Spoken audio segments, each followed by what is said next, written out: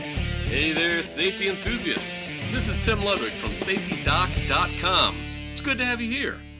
Welcome to Insights into Your Safety Culture podcast, which is simulcast as a blog on SafetyDoc.com. Join us on Safety-Doc.com for 30 years of research, stories, videos, books, and blogs, all to get your safety culture fix. Now let's get to it. A line for the front line. You know, the union steward was kind of bragging. He had just recounted an incident where a supervisor asked one of his workers to step in some standing water to work on some corroded gauges near a coker in a refinery. The work needed to be done immediately because it would delay ongoing maintenance in the fractionator and it wouldn't allow it to take on any different stock feed. So the worker saw that the water would be a hazard to his work and then requested a pump be used to displace the water before he began the task. The supervisor, aware that the work was behind schedule, instructed the worker to engage in the task immediately under no uncertain terms.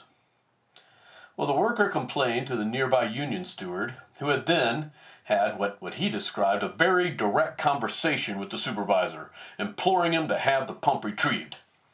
In what turned out to be a very public argument, the union steward reminded the supervisor that he can go and has gone all the way to the top leadership at the refinery, reporting incidents like this where supervisors required one of their workers to take a risk. When this happens, he warned, the supervisor has hell to pay. So the supervisor relented and ordered the worker to go retrieve the pump, while he made a call to his managers telling him that the timeline would have to be pushed back even further. A call he didn't want to make. So it was the same union steward that was telling the story to a workshop of fellow employees that I was leading at the time. He had kind of a masked pride and a sort of cynicism, making the point that supervisors and managers were the source of all ills. He said, "We can do all the behavioral observations we want, have all the meetings we want, but the supervisors will still tell us to take risks. That's something that will never show up in our behavioral cards. This guy was just lucky I was around that day," he said with masked pride. Then he sat back and seemed to enjoy the bit of rile he caused when others in the group at the workshop started recounting their own supervision stories and their own exacerbation. And it was a dysfunctional practice workers too often engage in, the frontline supervisor bashing. It felt good as a catharsis, and it was reinforced by others jumping in on the bandwagon.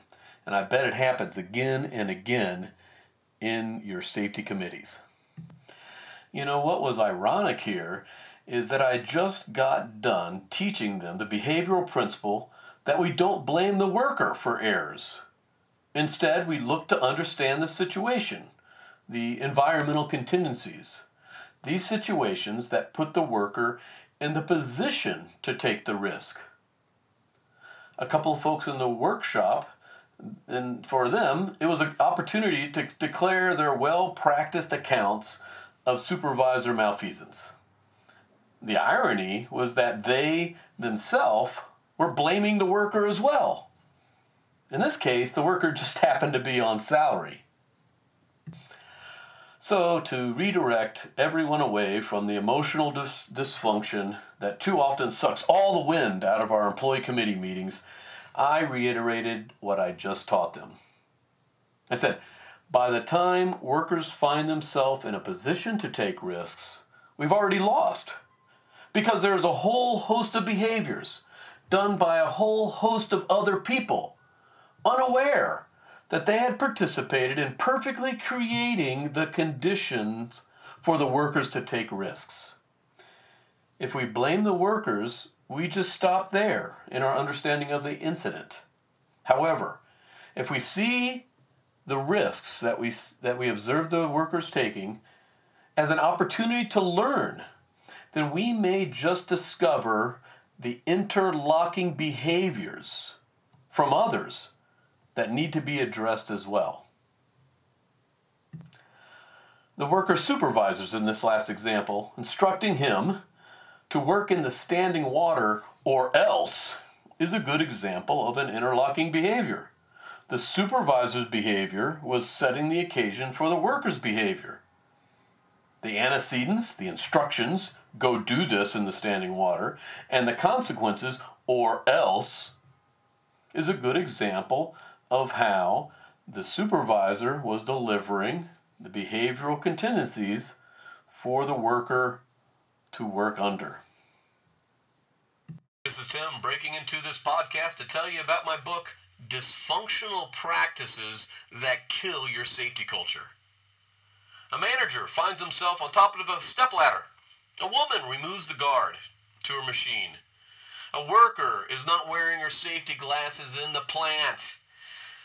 A rustabout uses the wrong size clamp instead of retrieving the right tool. A supervisor teaches a new worker to take a shortcut. A mechanic climbs on top of an active machine to find the oil leak. Why do these folks do these things? Is it because they're stupid? We'll find out. Read or listen to the first chapter of Dysfunctional Practices on safetydoc.com. Dysfunctional Practices available now on Amazon and Lulu.com. And now, back to our podcast.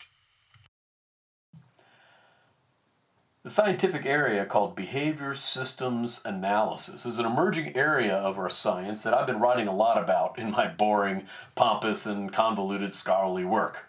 If you can't get to sleep at night, I recommend you read one of those articles from journals. In behavioral systems analysis, we seek to understand the systems that are influential on local behavior. These system factors are proximal, otherwise near to the worker. This would be like their supervision, the tools and equipment, the task steps that are involved in doing the work. But system factors also include the more distal, which we mean by further away in time and space. These distal factors include workflow processes, procurement engagements, engineering considerations, and ultimately leadership and even customer behaviors.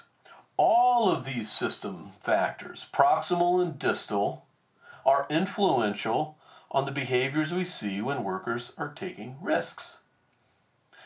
I've been designing and testing analysis techniques that consider these factors in incident investigations and behavioral ABC analyses. And one thing that I have learned, the most critical, is that there are a whole host of behaviors done by many other people, most of whom who are unaware that they have perfectly created the conditions for the worker to take the risk.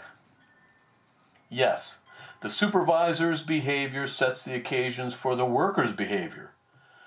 But let's ask, what sets the occasion for the supervisor's behavior? Let's take the example we were just talking about. What behaviors by who let the gauges corrode even though they were supposed to be inspected during preventive maintenance? What behaviors and by who left the pumps on the far side of the plant instead of near the tool crib where they could be used to drain the water? What behaviors by who led to planning where multiple maintenance activities were dependent on each other during the same day? What behaviors by who led to delays that put the work behind schedule to begin with? Where were the contractors responsible for water mitigation? And what behaviors in process engineering required the work to be done in the first place? What behaviors in accounting accounted for the cost of the delays? What leadership behaviors pushed the schedule for other leaders who behaved in other ways? Why did God let it rain so hard that morning? Complex? Yes. Critical? Absolutely. Every person in every organizational function, that would include operations, HR, procurement, engineering, maintenance, process engineering, accounting, labor relations, security, distribution, receiving. Everyone needs to pinpoint their behaviors that directly or indirectly impact the behaviors of the frontline worker.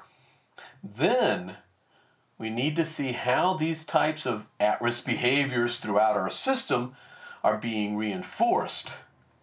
Then we can make the needed changes that will lead to sustained safety behaviors on the front line.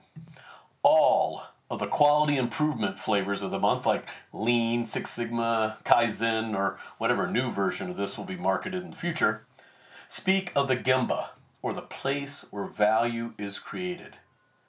That place is the front line of operations, where the work is done, where the money is made. Every place else, as operation folks are fond to say, is overhead, where money is spent. Money is spent there so that the frontline worker can help you make money.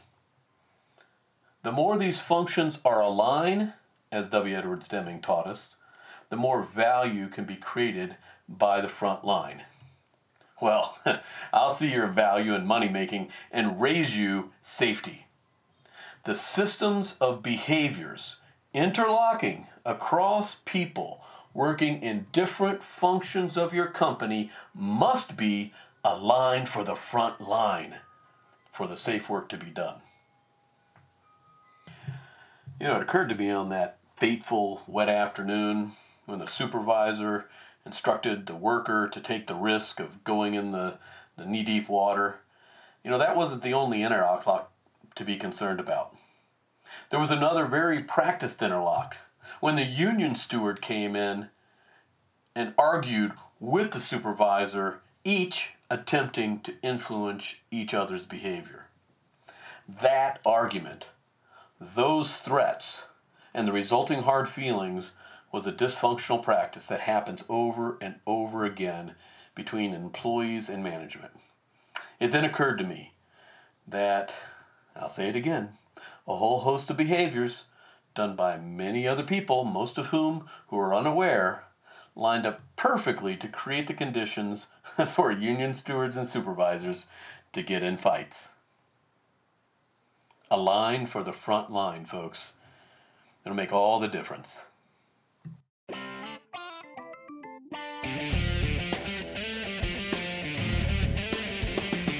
This podcast is a production of SafetyDoc.com and is copyrighted by Timothy Ludwig, Ph.D.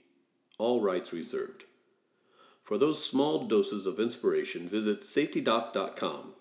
If you would like Dr. Ludwig to speak at your corporate or society safety function, simply use the contact link on SafetyDoc.com. Thanks for listening.